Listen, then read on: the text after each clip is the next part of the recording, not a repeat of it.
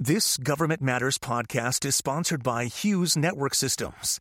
It's time to expect more from your network. From Washington, D.C. and around the world, this is Government Matters with Mimi Gerges. This is Government Matters, the only show covering the latest news, trends, and topics that matter to the business of government. I'm Mimi Gerges. Federal workers, researchers, and private citizens have until January 31 to submit feedback about the President's management agenda. The Office of Management and Budget, OMB, has released a draft learning agenda to identify ways to coordinate implementation of President Biden's management goals. Individual agencies will also be releasing their own learning agendas this coming spring. A new online portal could provide better access to federal resources that will inform work related to AI. The National Artificial Intelligence Initiative Office has created the AI Researchers Portal with the goal of making useful AI tools more widely available. Some of the resources in the portal include computing resources, data sets, and a research and development testbed inventory. The Defense Department has a new permanent chief information officer. The Senate confirmed John Sherman to the position. He has served as acting CIO since January 2021. One of Sherman's priorities is to create a new strategy to recruit cyber talent to the DoD. He says he will use a, quote, whole-of-nation effort to implement that digital recruitment strategy.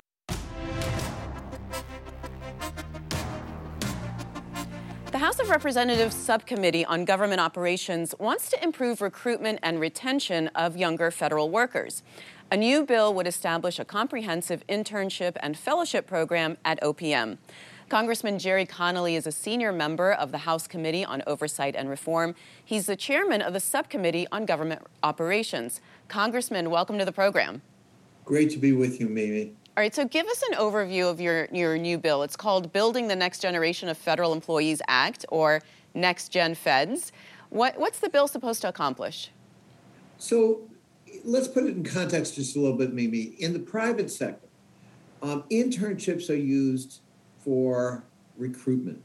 So there are companies that if you go through a competitive process and are chosen to be an intern with that company, you get trained, you get orientation, you have a mentor assigned to you, you're moved around the company so you can decide which part of the company maybe would be good fit for you. And the odds are in the 70, 80 percentile that you're going to be offered a job and you'll take it. That's an extremely successful kind of enterprise. In the federal government, unfortunately, we're looking at single digits of people who are offered a job and accepted. So the internship program has no rhyme or reason. There's no consistency whatsoever. Every agency, every department in every agency can handle it sort of the way they want. If they do at all exit interviews, many of them are very negative. People saying, I don't want to ever work for the federal government again. The experience was that bad. That is horrible. I mean, that's just not acceptable.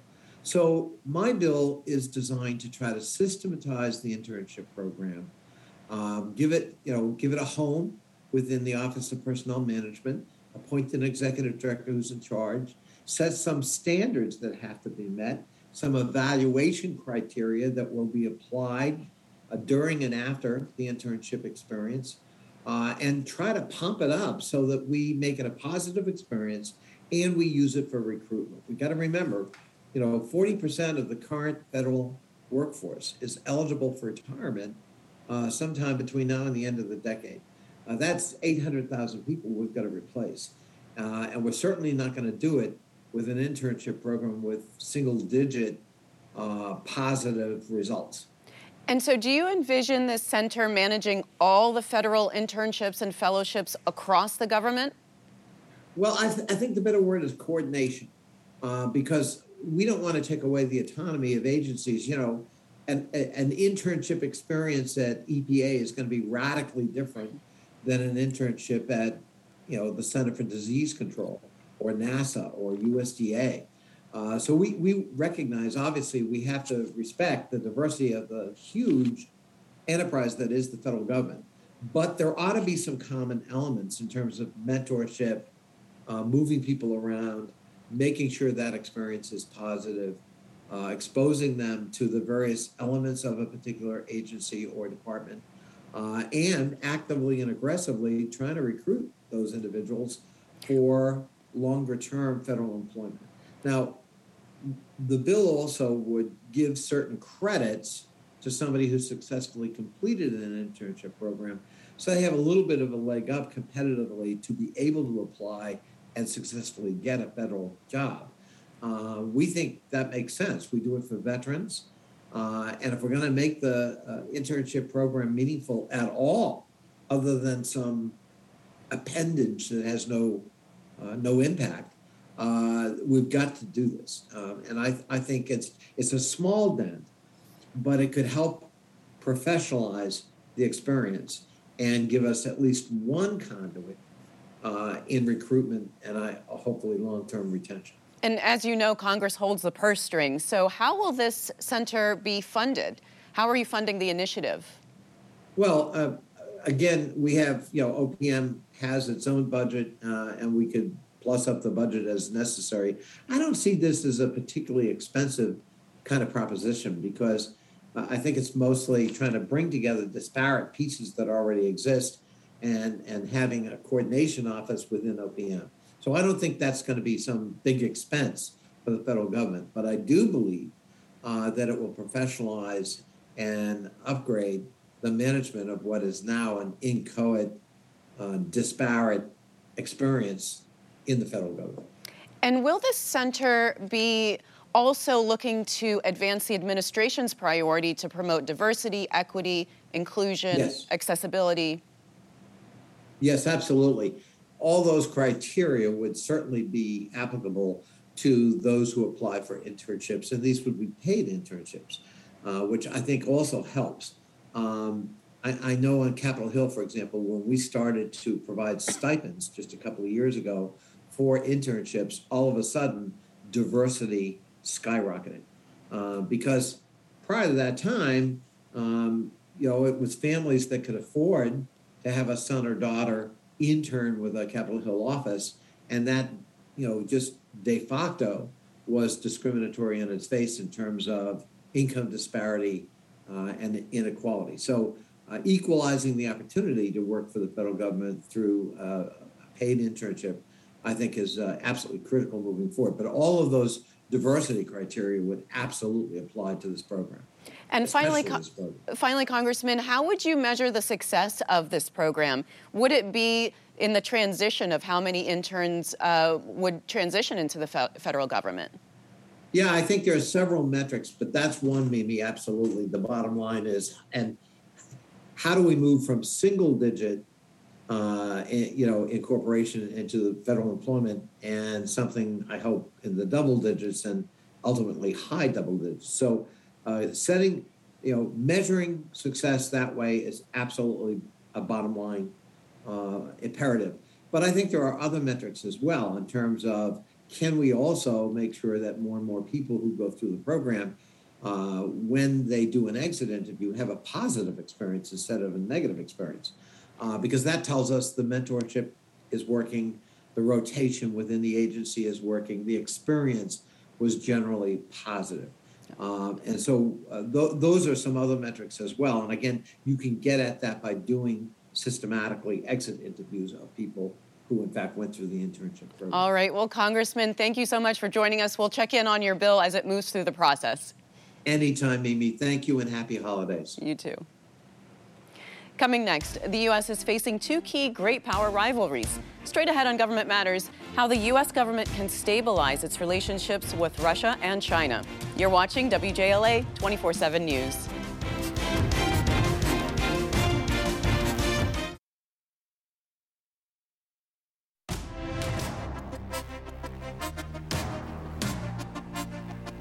As great power competitions intensify with China and Russia, the Defense Department looks to add military capabilities. But rivalries remain stable and avoid war for a variety of reasons. Michael Mazarr is a senior political scientist at the RAND Corporation. His new co-authored report is called Stabilizing Great Power Rivalries. Mike, welcome to the program. Thanks very much. Great to be here. So can you start by defining for us what you mean by stability? Is it simply the absence of war? That is a great question, and that's the question we really started with in this study. And Ultimately, what we came to conclude was, if you're talking about a situation like U.S.-China, U.S.-Russia today, there are two big factors that help you define something that can remain stable and not go into constant crises, not go into war. And one of those is that you have a situation where both sides can live with a shared world that they both feel like meets their basic interests. We call it a shared status quo. And the other factor is that this relationship has enough inherent kind of equilibrium to recover from crises, so that, as in the Cold War, you can go into a crisis, but there's enough personal relationships, there's enough acceptance that going to war would be too dangerous, that they tend to come back to sort of a more stable equilibrium after that. So those are the two big factors that we think characterize a relationship that can be, what we call stable in the long term. And you talk about strategic rivalry. How do you define that? Yeah, so another great question. There's a lot of discussion these days about competition, right? We're in a strategic competition with China and Russia. The government in its different strategy documents has called it that. That's true. We are competing. But believe it or not, the term competition is not really very well defined if you look at international relations theory and history and other kind of sources of thinking about it. The term rivalry is a much more classic way of describing when two big powers have a long-term kind of clash of interests. And there's a lot of defining characteristics of that, but primarily it's two big powers who have a history of contestation of some kind, whether they've been at war or just in general in competition, that very much see themselves as, if not enemies, then strong competitors, and that engage in kind of a series of actions that are designed to gain competitive advantage over the other one. And there's other factors, but just the idea that notion of rivalry is a little richer when we think about it from the standpoint of understanding what these things are all about. So, Mike, really, the United States only has a strategic rivalry with China and Russia, not, say, North Korea, just because they're just not competitive enough. Right. And so one of the, what you're getting at is one of the other defining aspect of rivalry is that they have to be sort of peers. They have to be more or less equal. And in fact, a lot of folks will say that we only really have one real rivalry, and that is with China, because as troublesome as Russia is, as we are seeing now, and as much as it believes itself to be a great power, and by some definitions it is, it's not really a rivalry because Russia's power is nowhere equal to the United States. So one way to look at it is that we really are in a rivalry with China, and then other countries, with Russia being a big one, but North Korea, Iran are sort of other strategic challenges for the United States, but not a peer rival. So let's talk about China. Are we trending toward more instability, do you think? Definitely, that was our finding. Now, when we work on reports for the government, they take a while to clear. So the research on this finished up a bit more than a year ago. But our lead China scholar, Timothy Heath, one of our lead RAND China experts who did that part of the report, believes that very much we remain on the trajectory that we saw at that time. And that is, we laid out a dozen or so variables for judging whether a rivalry is stable or not. And the vast majority of those with China were headed in the wrong direction. And of course, we've seen all the hallmarks of that since that time in terms of trade disputes, in terms of U.S. confrontation of China over its ambitions over Taiwan and in the South China Sea. So, yeah, we've definitely headed in a bad direction. And the thing that worries us is the lesson from the Cold War is you can build some stability, as we talked about. You can mitigate those risks with a number of sort of characteristics of a relationship. If you have senior leaders that have strong personal ties, if you have very good communication systems, if you have very good rules of the road so that everybody knows. Mike, sorry to cut you off, but I wanted to ask you about that specifically because President Biden met with Chinese leader Xi in November virtually. Did that help? Did that result in lessening the antagonism between the two countries? So it did, in the sense that it contributed to a continuing process of senior leader discussions that can help to dampen the severity of the competition. In and of itself, though, talking doesn't solve the clashes of interest. But when both sides, as they did, indicated at least a desire to try to keep the relationship stable, that establishes a baseline you can work from. So those kind of discussions are definitely helpful. Coming next, we'll continue our discussion about stabilizing strategic rivalries. Stay with us.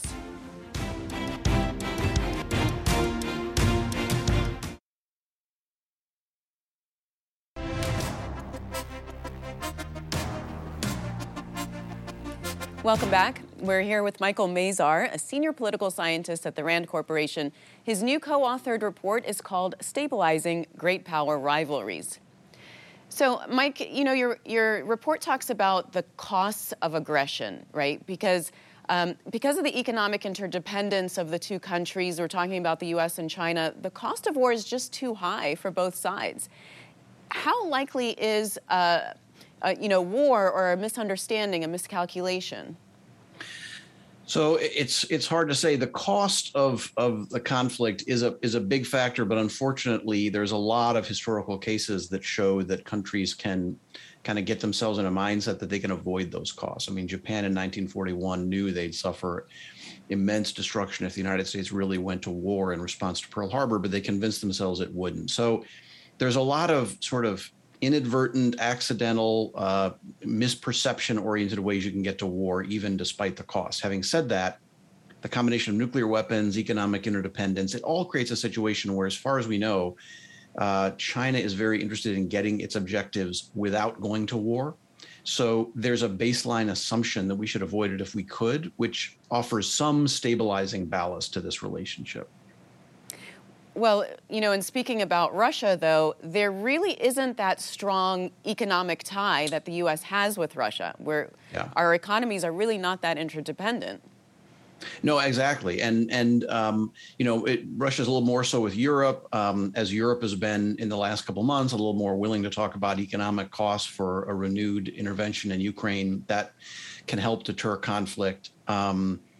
But yeah, Russia is sort of outside of much of the world economy, networks of technology exchange and all that. So they have a little less to lose. On the other hand, an attack on an actual NATO ally, like in the Baltic states, would prompt a war with NATO. And of course, that has incalculable risk. So my view is that Russia will still want to, because of the cost of war, want to avoid steps like that.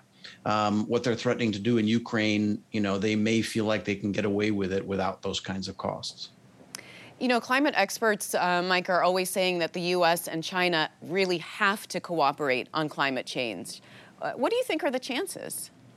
I don't know. I mean, obviously, the United States, this administration has been trying very hard to engage them. Both countries on their own are making independent decisions that don't involve sufficient action on climate. And then really, I think that the basic pattern we've seen over the last couple of years is that the United States has been approaching China on a range of areas to cooperate, not just climate, but North Korea and a variety of other things. And it has not been able to build all that much ongoing cooperation on these issues. The exact reasons for that, we're not really sure, but it's been very difficult so far. So in going back to the U.S.-Russia relationship, the Russians are always saying that they're looking for respect, and you mentioned that in your report, that it's really they're seeking respect from especially the United States. Yeah.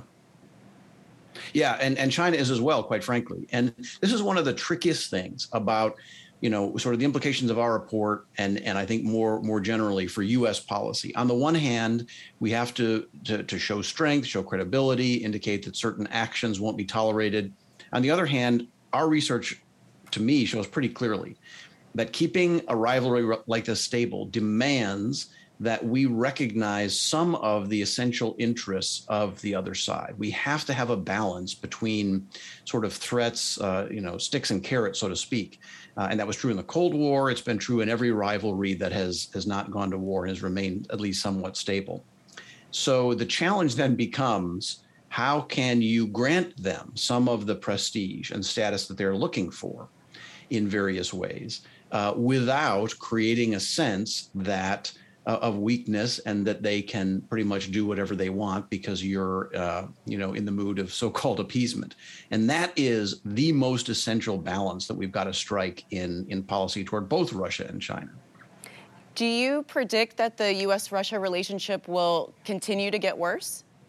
So I don't know. What's interesting right now is, based on the latest demands that Russia and Putin have given, it's a long list, in the context of this crisis over Ukraine. And clearly the United States and the West are not going to meet them all.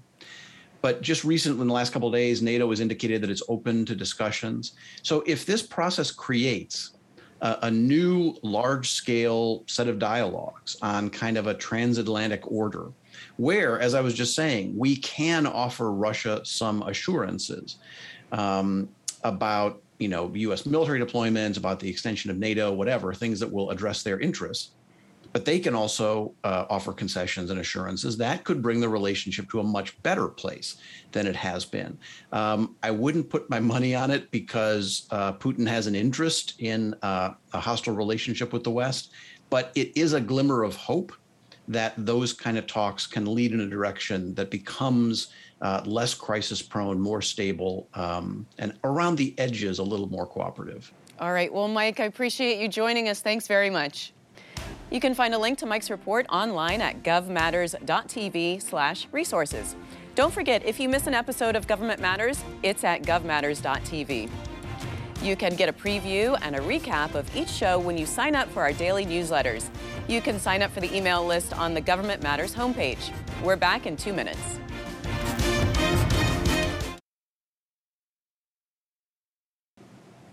That's the latest from Washington. Join me weeknights at 8 and 10:30 on WJLA 24/7 News and Sunday mornings at 10:30 on 7 News to stay plugged in on issues that matter to the business of government. Thanks for watching. I'm Mimi Gergis.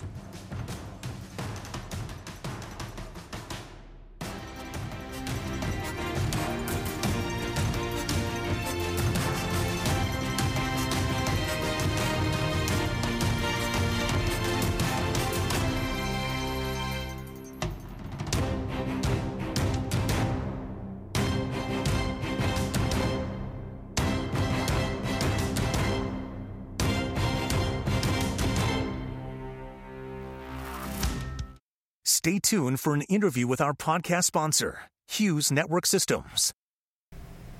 I'm here with Tony Bardo, Assistant Vice President for Government Solutions at Hughes. Tony, welcome. Can you start by just telling me what Hughes does for the federal government? What we do is provide connections. We connect the dots, meaning we use a number of various technologies to connect federal agencies, their locations, their people, in ways that are not traditional, meaning that the connections that formed the government networks as we know them today and as we've known them for a lot of years have been through dedicated facilities, dedicated network facilities. We have been taking this different approach to connecting all of our customers through the use of broadband, originally satellite broadband, but now managed networks and managed broadband services that include cable, include DSL, include wireless, include traditional fiber, and satellite, of course. Well, tell me about the HughesNet Gen 5, because that's the largest high-speed satellite internet service. It is. It's a very exciting service. We launched it back in 2016, and even an earlier version of it, which was known as Gen 4, that are called high-throughput satellites. And these are satellite services that took satellite connectivity and speed and capability and capacity to a whole nother level. This is a service that we sell to our consumers. We sell it in a more robust fashion to our industry partners and customers, as well as the government. Well, tell me what you're doing for the federal government with relationship to artificial intelligence and machine learning. We use our artificial intelligence capabilities to drive innovation with respect to customer care, customer delivery, the use of understanding what our partners are capable of supplying in terms of broadband services. And we use them to sort of understand in a proactive way, in a speedy way, what could be predictive behavior of the network, and use that predictive behavior to monitor the networks and monitor the network services. It takes sort of the guesswork out of it because we use the artificial intelligence to give us more information than we would be able to get manually. And I understand, Tony, that you're also working on critical network backup and emergency connectivity for first responders. Obviously, that's going to be more and more of an issue. Can you tell me a little bit about what Hughes does in that arena? Well, we've had a great deal of success in this area, and we've been pleased and honored to serve particularly the FEMA community and the emergency response community with rapid deployment of satellite technologies where all of a sudden those technologies, because of a disaster, are no longer capable of connecting people. For instance, in Puerto Rico a few years ago during the hurricanes, we deployed hundreds of satellite services throughout the island, both commercially and in support of FEMA's efforts. And in the absence of terrestrial ground infrastructure that was working, satellite was really critical. All right. Well, Tony, thank you so much. Nice chatting with you. Thank you, Mimi. Nice chatting with you. Thanks for listening. Our daily show is produced by Catherine Roloff and Drew Friedman. Christy Marriott leads our technical crew. Our web editor is Beatrix Haddon. Visit govmatters.tv for articles, videos, and more. Government Matters is recorded at WJLA-TV in Washington, D.C. Copyright Sinclair Broadcast Group.